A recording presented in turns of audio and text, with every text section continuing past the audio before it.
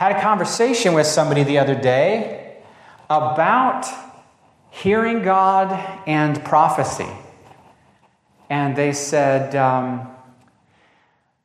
I prayed and asked God to take me into more of the fullness that He has for me, and now I wish I hadn't prayed that prayer. It was a very dangerous prayer. By the way, think about that. Why do we act like asking God to make us like Jesus is dangerous? A lot of sacrifice, too, comes with it. I think what that shows... Oh, you said it the other night. I said it's like when we're scared to pray for patience because of what that might mean. How did you say it? You said, yeah, I want you to make me patient without all that. Without all that. But actually, when Jesus teaches us to pray, He says, and lead us not into temptation. A good interpretation of that, the word would more be like suffering. It would almost be like saying, God, please spare us from trials. You know we're weak. You know we're feeble. You know we're fragile. Like, first of all, God, you're not. You're amazing. All the power is yours. All the glory is yours. You're incredible. You can handle it. But we, like I said on Sunday, every one of those disciples, when Jesus said, this is what's going to happen, you're all going to be scattered. And they're like, not me. I'm not going anywhere. None of them knew themselves. But Jesus, when He teaches us to pray, He teaches us to pray in accordance with an understanding, with a humble understanding of our frailty and weakness. God, you know I can't handle much. You've seen how I've not been able to handle some of these hard trials I've had in the past. Would you please rescue me? Spare me. Would you spare me, God? That's okay to pray. He put it in the Lord's Prayer. Spare me, God. You know I'm weak. I want to do right, but when tempted, I don't often have what it takes, God, and you know that about me. It's not an excuse, is it? It's an awareness that He's amazing and I'm not. I'm not amazing. I don't know why we say that. I think it's in my generation we started saying, instead of saying, I really like you, we started saying to people, you're amazing. Please welcome to the stage so-and-so, as we hand someone a mic. They're amazing. And I'm like, I kind of agree with those old guys who when I grew up said, only God's amazing. Like, I kind of agree with that. Not with the grumpiness, but actually do. Without the grumpiness. I'm like, I'm not impressed with us. Anyone who's impressed with us needs an upgrade in both their understanding of the glory of God, but also an understanding of the frailty of us. Because I don't just need forgiveness from what I've done. I need release and forgiveness for who I've been. Are you with me? Yep. Okay. How did I even get on that? So, yes, okay. So I was talking to a friend and they said, make me more like you. Basically, take me into the fullness. And I said, okay, so what happened that has you now freaked out? Because they're like, oh no, I shouldn't have prayed that dangerous prayer. And I'm like, first of all, you should. You should pray that dangerous prayer. And what happened? Don't you want to know what happened? I wanted to know. Because, God loves those prayers when we mean them. And I said, what happened? She goes, he started telling me to go give messages to people. Oh, it's the worst. It's terrifying. I said, why is it terrifying? Well, first, what if I misrepresent him by getting it wrong? What if I mishear the message? What if I misshare the message? What if I'm not living a godly enough life to warrant being the vessel of the message? You hear that one? You ever feel that one? Pick someone godlier. Are you sure you heard? Am I sure I'm hearing? And then, how about this one? She said, what about, is my motive even pure? Do I just have an unhealthy need to be seen as spiritual? I'm like, I love this. I love all this. This is good. I said, so what if you do? So what if you're aware of the temptation to be seen as spiritual? And you know that your motive ought to be love. Because that's in 1 Corinthians 12, 13, and 14, the spiritual gifts passages. There's a reason 1 Corinthians 13 is in there, and it's not so we can read it at weddings. It's directly in the conversation about tongues and prophecy. And it's saying, make this your motive. Make love, not proving you're spiritual. Our identity doesn't come from ministering. Our identity comes from the gospel. And if we know who we are in the gospel, now we're free to minister. Whether they receive it or not isn't going to break us, because we're not finding ourselves through ministry. We're doing ministry because we found ourselves through Jesus. Are you with me? So I said, so let's say you become aware that your motive, say you're just minding your own business, and all of a sudden you feel like the Lord says, go over and tell that person, I'm not like your dad. Do I have to? And what does that even mean? Because what if you don't know anything about their dad? And you're wondering, is this even God? But then if you go home and you don't do it, then you're sure it was God. But in the moment, in the moment, I finally did it. it took you a month. That means you had a month. If it was on the airplane and you never saw the guy again, then you just have what I call regret. No, this was to go to this place of business. And you did it. Good job. He's actually doing what the Lord said for him to do. So you know what this is about. You've had this whole idea is we're supposed to be led by the Spirit because we're the sons and daughters of the living God. Right. And all who are... Go ahead. I was at work and I seen this older black gentleman walking down the street, and I knew he was homeless. I knew it. You just deep down in my heart, I felt it. And he just did not look well. And I was like, Lord, I wish there was something I could do for him. I was like, I'm at work, Lord, but I wish there was something I could do for him. About an hour and a half goes by. He comes walking back by. Well, I didn't even know he was starting to come by until the Lord said, go over to the truck, grab an apple, and give it to that man. I went, okay. I go over to the truck, grab the apple, and I walk around to the front of the truck, and there he is. I'm like, hey, wait, don't go nowhere. Here, take this. He took it? Yeah. Did he eat it? Oh, man, thank you. He was like, man, I really appreciate that. And I was like, have a blessed day. Jesus loves you, And I felt, really, I felt good. I felt led. That was great. Just in the little things. Because And in both of those stories that you guys told, it went well. Yeah. But if it had gone poorly, the danger would be that it goes into the wrong file and causes us to be more resistant to the promptings of the Spirit later, doesn't it? Yeah. And it's good when the Lord starts us out with merciful little successes, because not everyone's going to respond to the Lord that way. Some people really are offended by love, and some people are wired to misinterpret what we're saying, what we're doing.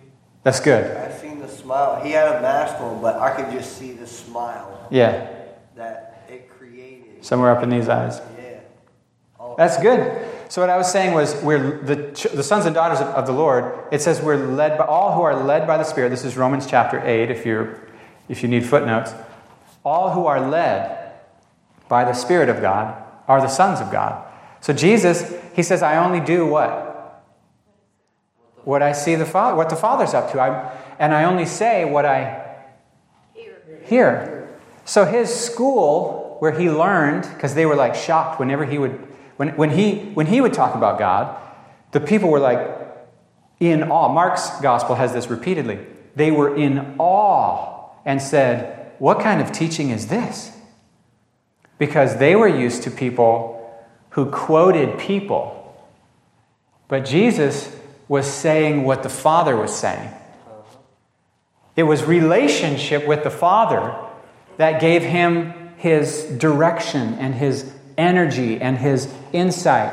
And that's different than living out of books. That's very different, isn't it, than living out of books? Which is why people joking call seminary, cemetery, and all that kind. But it's possible, by the way, to be deeply intellectual and have lots of books and be on fire. I had some professors who were like that. And trust me, that's a good thing. But not everyone is. Okay. So this friend says, I prayed this dangerous prayer, and now I'm getting these prompts, these indications from God that I'm supposed to go say this to this person, or maybe go remind this person of that. And it's really hard and scary, and I don't trust myself. And what if sometimes I get a message and I go, but what does that mean? And she says, what if? She's like, I really read people, and I work hard to not be premature. And I try to build relationship with people first, not just like cram Jesus at them right away. But I try to build relationship and make connection. And I said, and he's hurrying you up, isn't he? I said, he's trying to take heavy freight across a rope bridge. Or no, I didn't say it that way, but I was like, he's quicker than you, isn't he? And I talked about times in this church when I was literally telling God to slow down because he's going to lose him. There were days when I literally told God, slow down. Because my picture was always, I have a kite string tied to a shipping, like a freighter, huge, like full of those shipping containers. And I've got a kite string, and I'm trying to pull her into port. And I know that if I pull too hard, too fast, it'll break the cord, and we'll just lose her, and she'll go. So I'm like, God, you got to be careful. You may be in a hurry, Lord, but these people have a pace. And so one morning I'm headed to church, and I see a shofar. Just a picture of a shofar. So here's your teaching, by the way. That's a 1.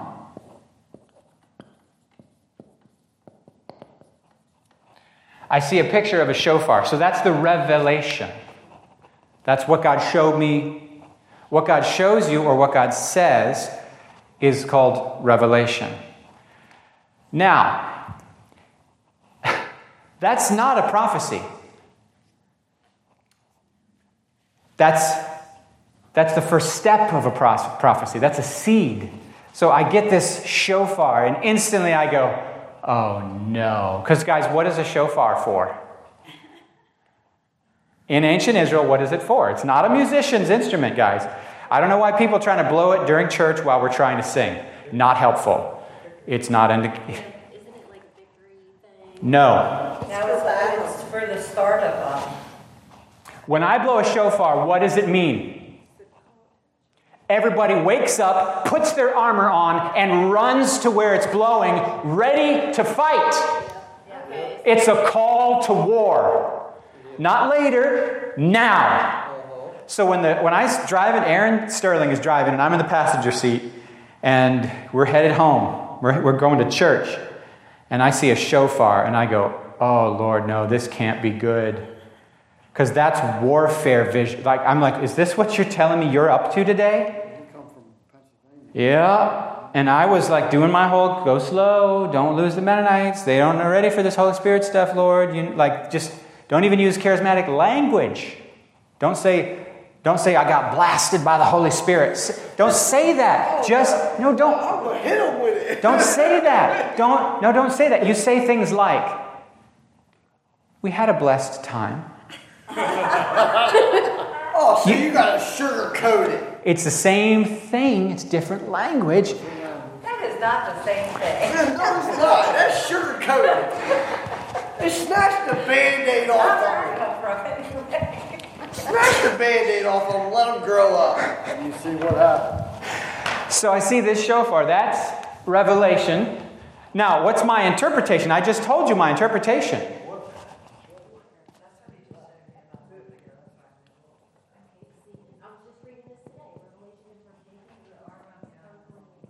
Interpretation. Okay, revelation. What God showed me. Like one time I'm over here and I'm praying for 2 young ladies whose marriages are not in a good place. And I see like running shoes. Guys, I struggled.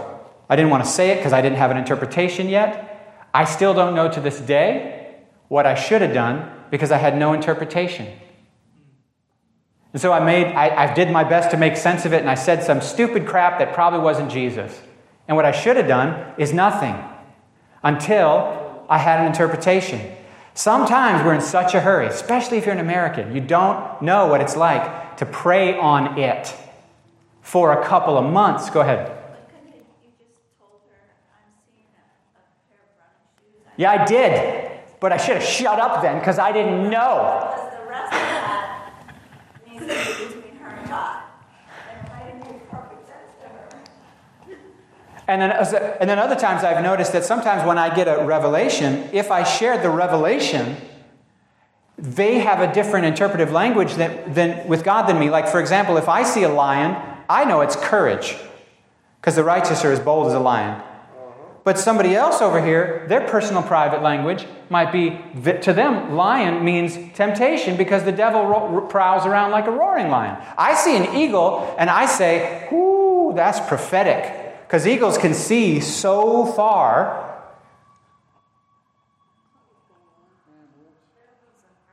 Bless him, God. That's technical rescue. But there was an accident. I saw that. It didn't look as serious as that sounds, though. So if I see an eagle, I'm thinking prophetic. But if somebody else sees an eagle, they might be having some completely different symbolism. It might mean something different to them. But because I'm the one the revelation's coming to, I'm more mindful of what the Lord's trying to say to me for them. Because it's not the job of a prophet to confuse everyone. It's a job of a prophet to bring some understanding to someone. So an immature prophet's just going to, like half-baked, start spouting revelation. That's half-baked. That's not mature. That's babies in the faith yet, in terms of the gift. A mature prophet doesn't confuse. If you see the word cancer over someone, my friend years ago, I say this a lot because it's very helpful. My friend saw the word cancer over someone. That's revelation. Now, what if she had walked right up to them and said, I see cancer over you? That would be absolutely unhelpful. And depending on your theology, you think God just likes cancer to teach people character. So you might, depending on your theology, it's going to affect how you interpret what God reveals. But because my theology says Jesus healed all the sick that were brought to him, and he commanded us to heal the sick in his name, because his blood brings forgiveness and healing, because sin and sickness and death are all the other kingdom. And wholeness and forgiveness and restoration and cleansing, all that is God's kingdom. So the interpretation of the word cancer is, don't even go up to her. You don't even have to go up to her. You can right then and there use your authority in the heavenly realm and pray healing and break cancer off and speak God's good thing over her. Now, if you really feel called to, you can tell her, if you're having a lot of doubt, you can say, please go get a checkup. I just answer me a question if you want. But that could freak her out too. But that would be under the last one. And I really already said the last one. Praying for healing is the application of it in that situation. So there's 3 layers to, and I'm getting this, like you can look this up in like tons of how the prophets operate. For example, I'll give you just several examples. Jeremiah 24. Should I flip there? I don't know this one. This is a new Bible.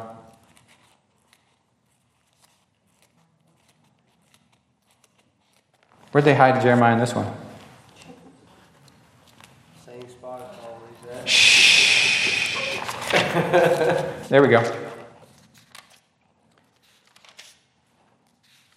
Is it hot in here or is it just me?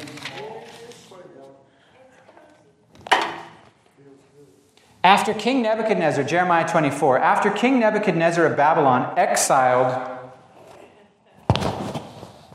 Okay, whatever. After King Nebuchadnezzar of Babylon exiled Jehoiakim, son of Jehoiakim, Really? Jehoiachin, son of Jehoiakim, king of Judah, to Babylon, along with the officials, blah, blah, blah, blah, blah. The Lord gave me this vision. I saw 2 baskets of figs placed in front of the Lord's temple in Jerusalem. What's that? That's Revelation. I saw 2 baskets of figs. That doesn't mean anything until it's interpreted, does it? I saw 2 baskets of figs placed in front of the Lord's temple in Jerusalem. One basket was filled with fresh, ripe figs, while the other was filled with bad figs, too rotten to eat. Then the Lord said to me, "What do you see, Jeremiah?" I replied, "Figs. Some very good, some very bad, too rotten to eat." That's Revelation. Here comes interpretation, verse 4. Then the Lord gave me this message. This is what the Lord, the God of Israel, says. The good figs represent, now hold on now. Let's just say you were Jeremiah in the flesh, a human, trying to make sense of it. If you had to guess, you're in the middle of some of God's people have been exiled, some are still home. You see a vision of good figs and bad figs. If you had to guess, you think the good figs get to live at home in the promised land? Do you think the good figs get taken away?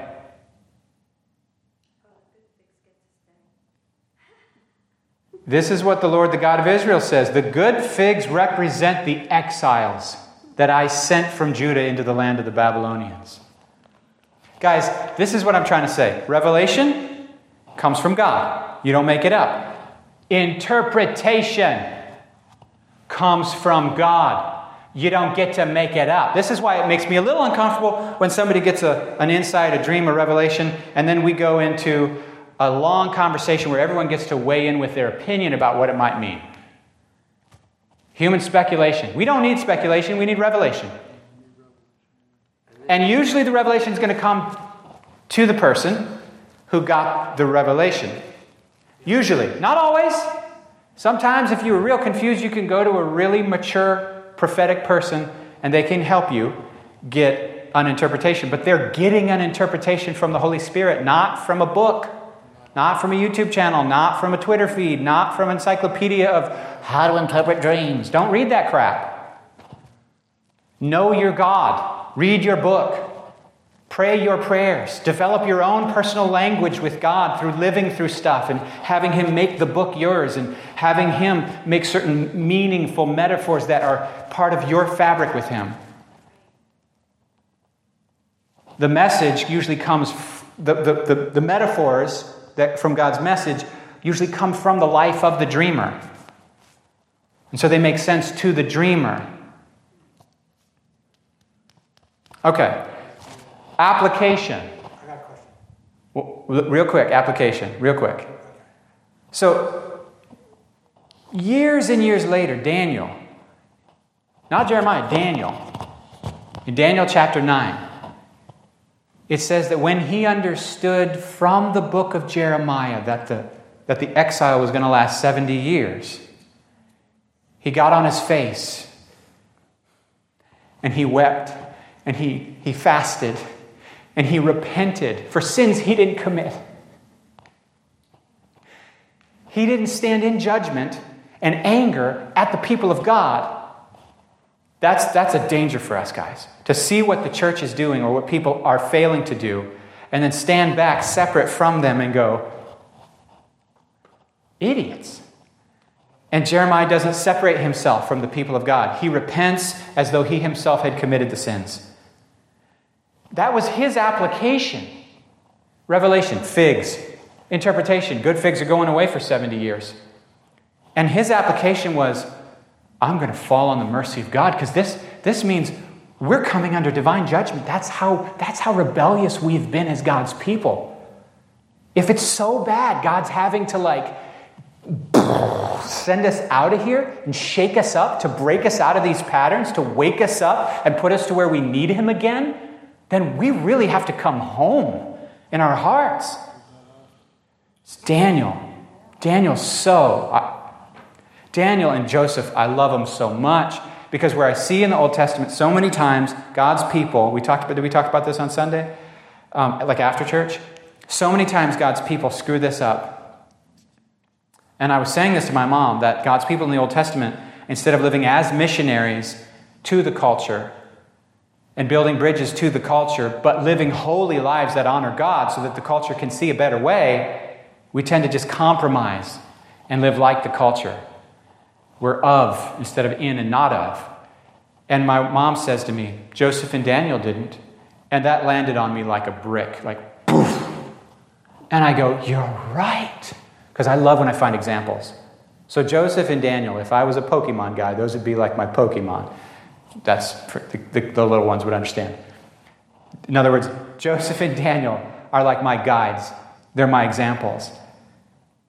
They're in culture, but they're utterly holy. They're disciplined. They're dug in, and they're with the Father. You can't stop Daniel from praying. He's not going to stop. 3 times a day. Is it 3 or 5? 3 times a day. He's on his face, facing the temple he doesn't have access to. Because God had said that that's where he's going to make his name dwell. And he would honor. He said it when Solomon prayed it. That's what Solomon prayed. Let your name dwell here so that prayers offered in this place, or even towards this place, you're going to honor them because of your covenant with David. And Daniel goes, I'm taking that to heart. And he's seeking God's face no matter the cost. I love those guys so much. But that's application. Can you imagine if the revelation comes to us and we hear the good figs, bad figs, and we just in the flesh try to figure it out? How many times are we just like getting it? Revelation is from the Lord, interpretation is from the Lord. Stan had a comment. Yeah. Now, with the revelation, does that work? Does that work the same way if you have a vision? Shall we talk about a biblical vision? So Peter in Acts chapter 10 has a vision of a sheet. He's hungry. He's real hungry because he was fasting. And it says it's in the afternoon. They're preparing food downstairs. And he's so hungry and he's up on the roof praying. And it says, and he fell into a trance.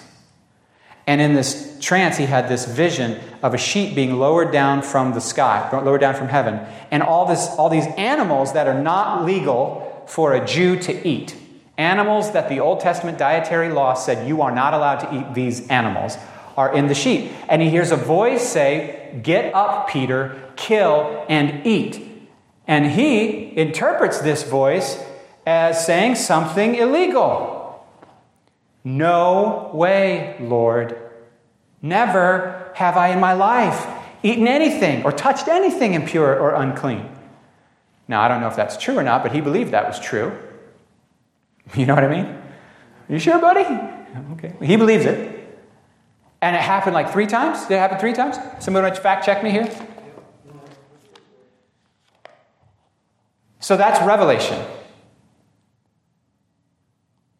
Now, did he then leave that place and stop eating kosher? Was that the point? Did he stop eating kosher after that? Was that the point? Maybe, but it wasn't the main point. It might have been built into the main point because in order to do what it was really about, he might have had to actually stop doing that too. Gentiles showed up right at that moment from Cornelius. Cornelius has an angel come to him and say, Peter's at this guy's house on Straight Street or whatever. Is it Straight Street? Yeah. And he's praying. I love that detail. Come on. I wonder how many times we're available because we were praying. Come on. The phone's online spiritually. Hey, there's a man over here. He's praying. Similar with Paul. Or maybe I'm mixing up those 2 stories. Am I mixing up those 2 stories? Okay. Straight Street's Paul. So I'm mixing up the 2 stories. Okay. There's a man. Okay. I mixed up. I'll preach that on that passage. Thank you for fact checking me. That's in our Bible study. Just when he sees the vision and it ends, Gentiles are there. And Peter goes, oh.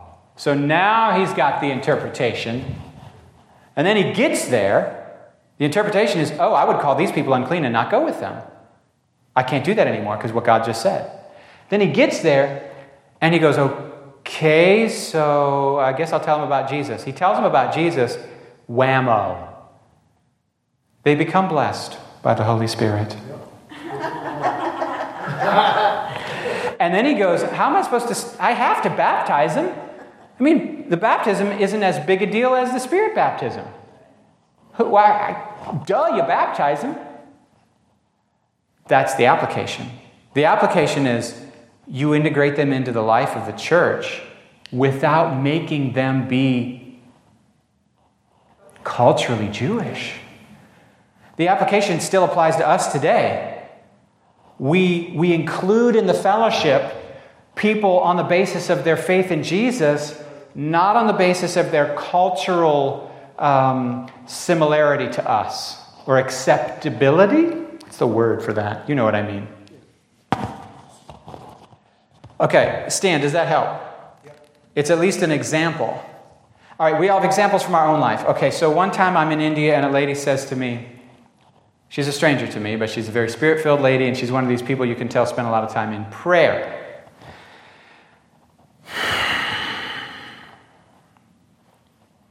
She says to me, she's just praying over me, which I didn't ask her to do, but there she is. I see branches growing on your tree that have grown without the Lord's leadership, and He's cutting them away. Now, I panicked. See, I didn't know God well enough to know whatever He does is not only right, but for my good.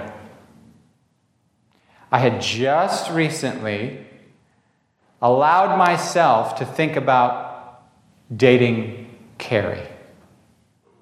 In fact, my team leader had come to me and said, when this is all over, are you going to date that girl? And I said, no.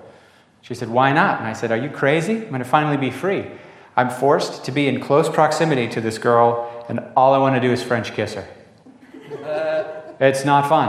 I will be so happy to be away from her when because all I knew was my past. The only sexuality that I practiced was evil sexuality, and so that whole just even having those feelings stirred up felt sinful to me. And I knew enough to know that seeking my own happiness and pleasure and comfort had hurt so many good people in my life and had created the hell on earth. That's how I created the hell on earth. He freed me from all that. You think I'm going back into it on purpose? No, I'm going to be out of here. I'm going to set up healthy boundaries. I said, and my wife heard me say this, I said, I'm just going to go to my preacher and ask him to arrange a marriage. And Carrie acted fine and then left and cried. Because she had dreamt about us dating 3 nights in a row. And because before that, she had this dream, she didn't even notice me. And then she had 3 nights in a row of dreaming that we were together, and she was like, then she took a look at me and was like, well, okay. And in fact, I think she went, no, she didn't. Mama like. So I had just recently opened my heart to the idea that, because my team leader was furious with me and said, Tim, did you ever even stop to think that just for once maybe you could open your heart to the idea that God wants you happy? And I was like, are you dumb? God doesn't want me happy. He wants me holy. I'm going to go home. I'm going to do an arranged marriage. Roll eyes here. Fast forward to 8 months later, 6 months later, maybe longer. And I had written a letter to my ex-girlfriend completely making sure that I was emotionally free and clear of all that baggage, because that was my first complete romantic bond. And I needed to put it completely away. So I had written this letter, and I'd wept all day, just heartbroken. And that night, and the reason I did that was because I was working up the nerve to ask Carrie to date/marry me. Yes, that is the truth. My invitation to date, basically, on our first date, we talked about how many kids we were going to have. And it was 5. We wanted 5. The first one was supposed to be named Josiah David, but when Gabe came, it just didn't work. I was like, that's not him. You know how that is. You feel their spirit when they're in the mother's womb. You're like, that's not right. This isn't who this person is. And then you see him and you're like, oh, for sure that's not right. Okay. I'm on my bed that night after writing this letter and crying all day long. And all of a sudden, this prophecy about branches growing without the Lord's leading comes back to me, and how he's cutting them away. And all of a sudden I realized, and it was like the Father showed me, that's what we did today, son. We cut these branches off. And the reason we did it is so that I could bring you Carrie. And I was broken with, like, I didn't trust you. And all this time, I didn't trust you. All this time, I tucked that prophecy away in the, oh, heck no, put it on the shelf of, I hope not. And I don't know what to do with it, so I'll put it on the shelf. And I tell people when I'm praying over them, if I give them a prophecy that they don't resonate with, not to chuck it, not to throw it away, but to put it on the shelf. I'm very careful with my language. I say, if this doesn't resonate, put it on the shelf. I don't say, chuck it, because you know how many times I've received a revelation or a prophecy and I misinterpreted it. I had one guy say to me, I see you preaching and I see video behind you. I see something with sermons and video. And I was on an anti-technology kick during that time, like hard anti-technology. Like I didn't want to use PowerPoints. I didn't want to use notes that were electronic. All I wanted was paper and human contact and spirit power and let's go. And that word came right then, and I was like, I remember standing up and I remember like almost like shaking squinting and shaking the eyes of my heart, Lord, something like that, just like, no. This guy's, and then I walked up to the prophet after and I said, you missed it. And he goes, did I get anything right? And I'm like, did I get anything right? Anyone got stones to stone him? No, I'm kidding. That's not my theology, but it was like, you're a big name prophet. And you're asking if you got anything right. I said, yeah, maybe 80% of that was right. Which, by the way, I don't remember the parts that resonated. I only remember the parts that didn't resonate. And the parts that didn't resonate have proven to be true. Videos. Over years. It was years. One of the most powerful words he gave me was, he said, I see the Lord. He said, I don't know what this means, but I see the Lord giving you your own space. Do you guys like rent or something? I said, no, we have our own building already. See? Another false prophecy. And I didn't use the word false prophecy, but I'm saying in my heart, I thought, really? He's still up here? I'm like, he's just whiffing, swinging at the pitches, and it's nothing but air. And, strike one. He had like 3 strikes in that thing. And I tell you what, now when I hear the word Rehoboth, which means space, I just about,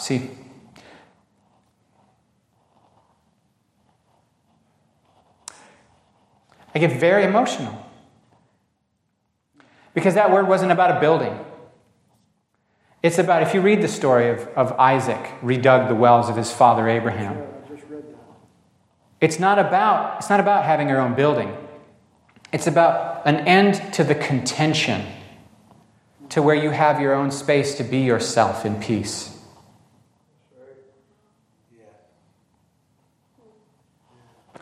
There's layers to it. Now, I also wouldn't mind having a church in Rehoboth so we could go swimming in the ocean more often. But my point is this. When we're trying to hear God's voice, and God could just speak plain English, but for some reason, he likes the process. Jeremiah 18, hey, and the word of the Lord came to me, go down to the potter's house, and there I will show you my word. What are you talking about? We're here. You're talking now. Just talk to me now. Right? Yeah. So one day I woke up and I'm reading Jeremiah 18 and I'm reading it. And he said, do it. And I go, right now? So I got in my car and drove over to Wilmore onto Main Street and parked my car and looked up at the sign. The sign of the place says the Potter's House. Custom handmade pottery. I walk in, ching, ching. Hello? Nobody's here.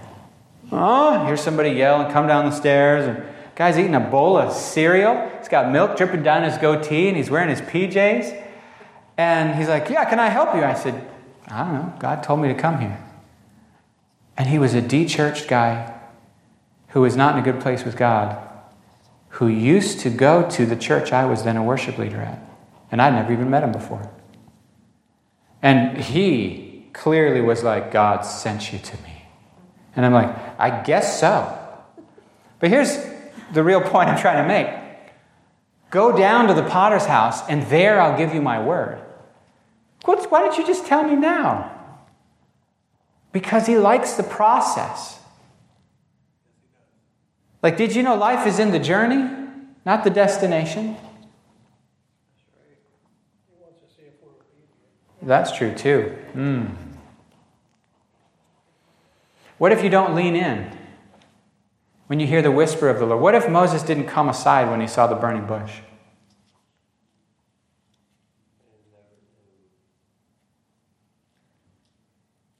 What if Jesus hadn't gone out into the wilderness to be by himself to seek his Father before he picked the 12?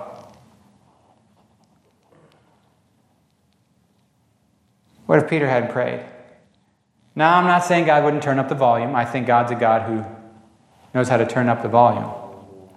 But in the Bible, I haven't noticed that it gets more fun when he turns the volume up. He knows how to get your attention, that's for sure. I'd rather listen to the still, small voice of the Lord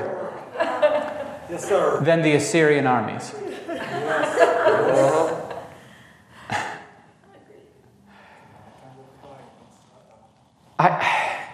Psalm 25, you confide.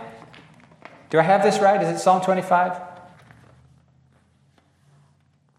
Someone find this for me. The Lord confides in those who fear him. Someone find that for me. Is it Psalm 25? You know the day that I realized that the New Testament misquotes the Old Testament because the person misremembered which book he was quoting? It felt really good. Because That means they made a mistake. exactly. And because I used to feel like, oh no, I sinned. And it's like, well, they wrote, that was in the Bible. It's called a mistake. They were right about what it said. They just got the wrong address. So it's not like they were lying. And sometimes I do that too, and that's good. I mean, it's not good that you get what I'm saying. Where is that? Is that Psalm 25? You confide? But here's the point I'm trying to make. Confiding is you're telling your secrets. The people who reverence the Lord, he can tell them his secrets. The people who lean in. The question that was on my heart today was, I think I wrote it down, a growth mindset, seeking. What are you seeking? Are you still seeking? Because when you first found the Lord, I promise you, there was seeking going on. You might not have known he was what you were seeking. You might have thought you were seeking something else. But there was seeking going on. And if you had a season where you stopped growing, I just about bet before you stopped growing, you stopped seeking. Seeking's not how you initially come to the faith. Seeking is an essential, permanent component of the faith. And it's a part of our health, which is why this whole thing of comfort is such a, the way you get out of it is you don't just do painful things. No, you seek him, even if it's painful.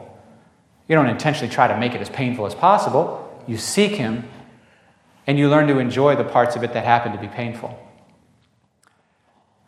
Here's a true statement. Was I right? Is it Psalm 25? Well, I will find it later then. Google didn't tell you this?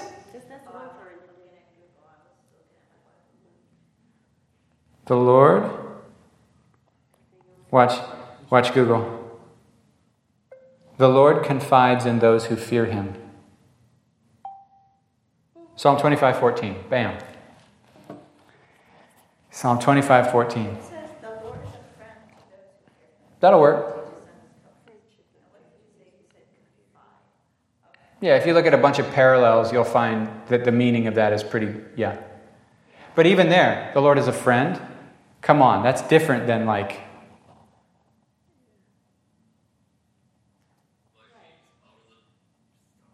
Was he preaching a whole sermon on that passage?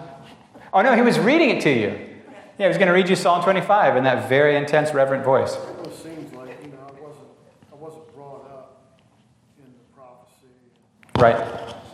And then he gives me a vision.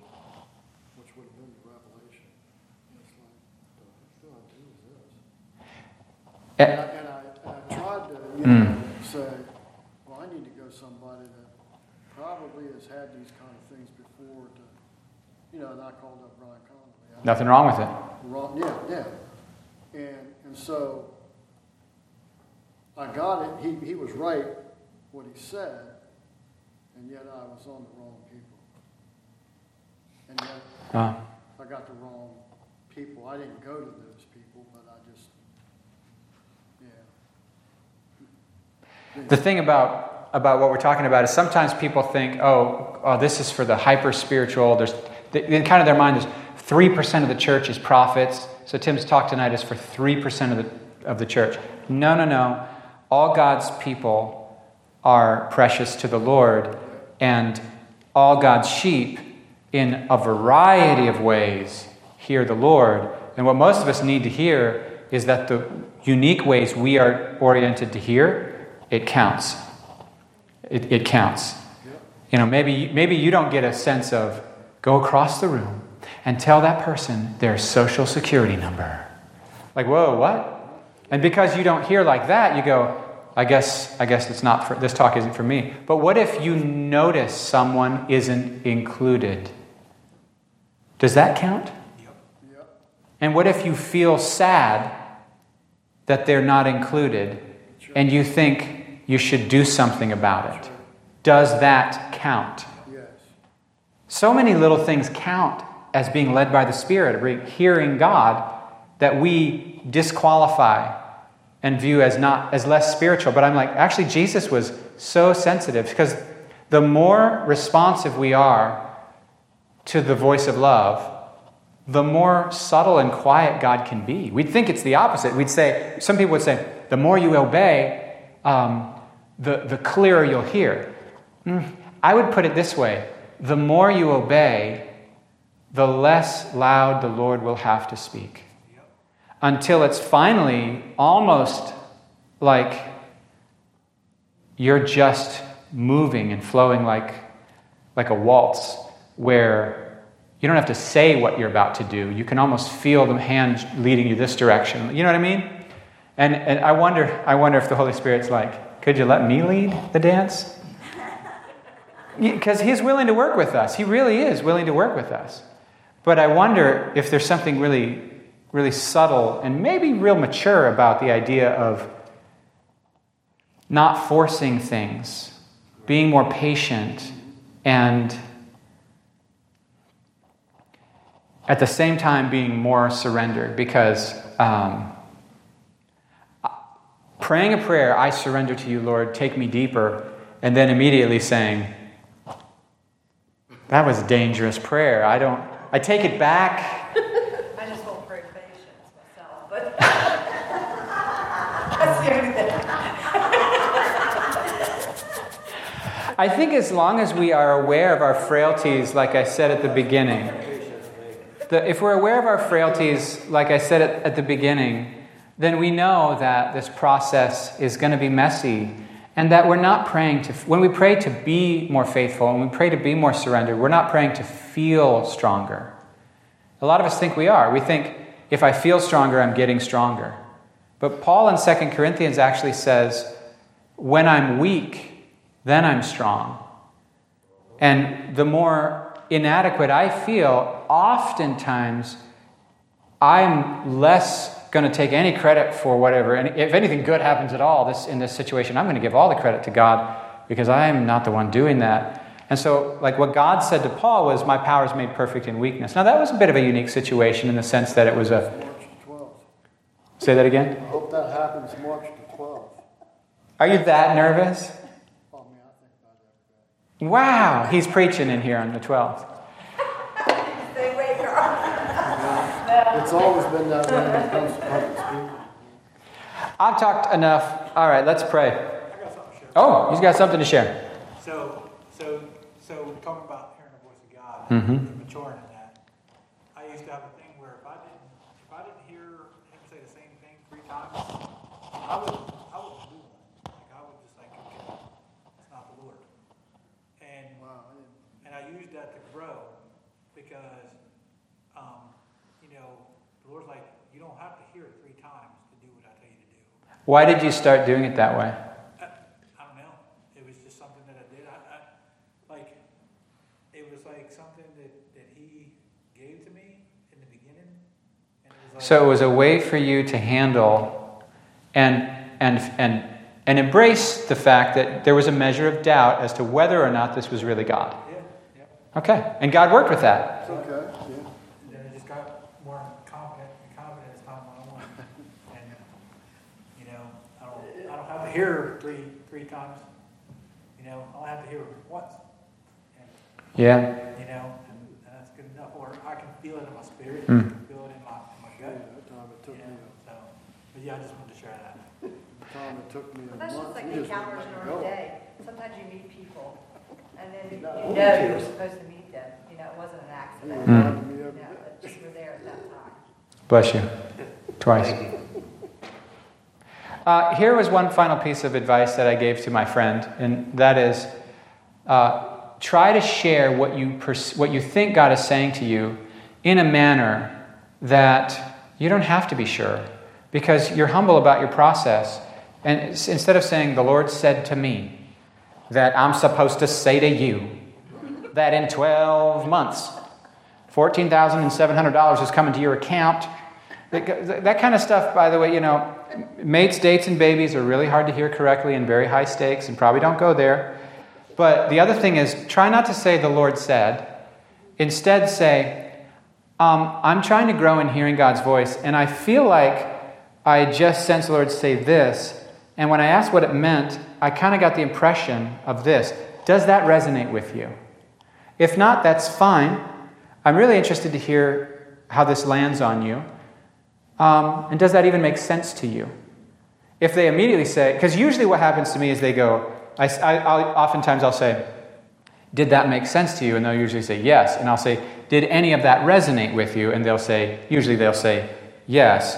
And if you're Stan, they almost always say yes.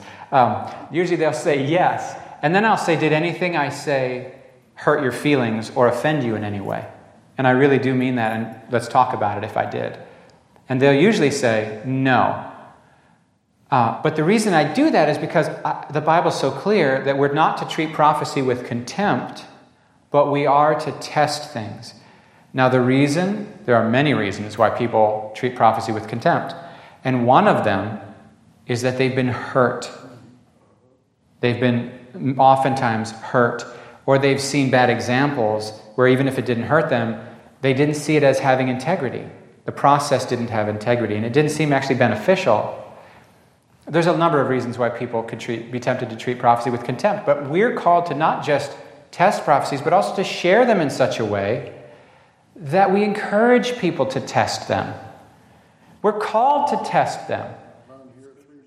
That's faithful. But there's a balance there, isn't there? Sometimes I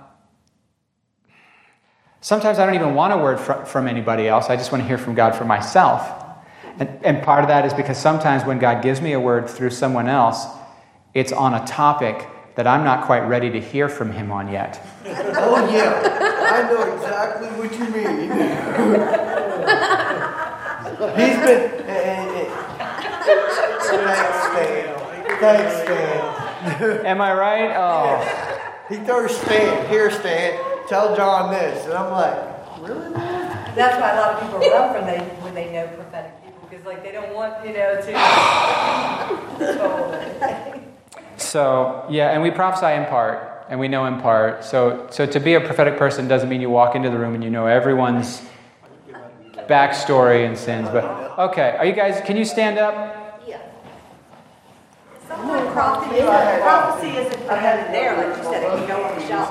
And sometimes all prophecy is not going to come true if you don't walk where you're supposed to walk. So you Yep. can't always say, well, that prophecy is wrong. Because maybe something. Did y'all hear what she just said?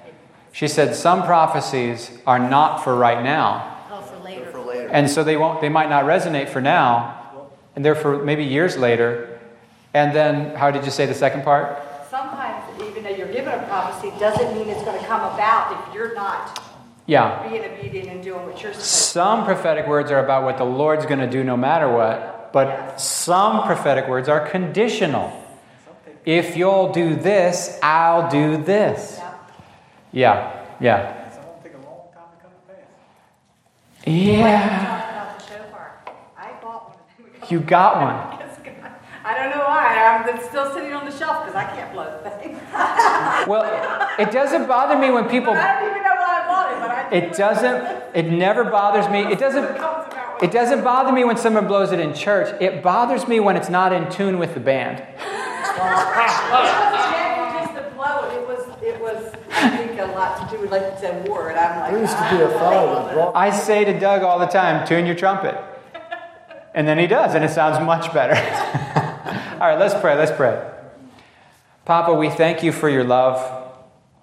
Thanks, God, that you're demystifying things that in some parts of the church are pretending that it's evil and bad and scary because we're going to throw our Bibles away, and it's the opposite of the truth. Your Bible teaches us to expect you to speak to us, and you'll never undermine your Bible. If the Spirit spoke the Bible and the Spirit's speaking to me, you will not contradict yourself. And the Spirit, if it's the Spirit of Jesus, will never do anything to drive anyone away from Jesus. Now, they might take it that way and they might run away because the same sun that melts the ice hardens the clay.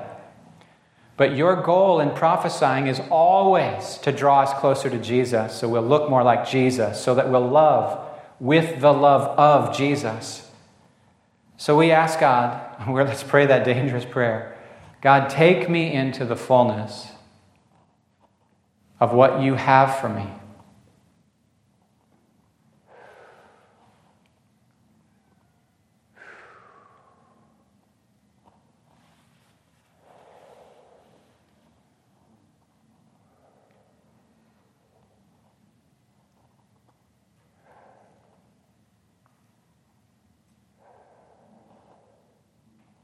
Amen.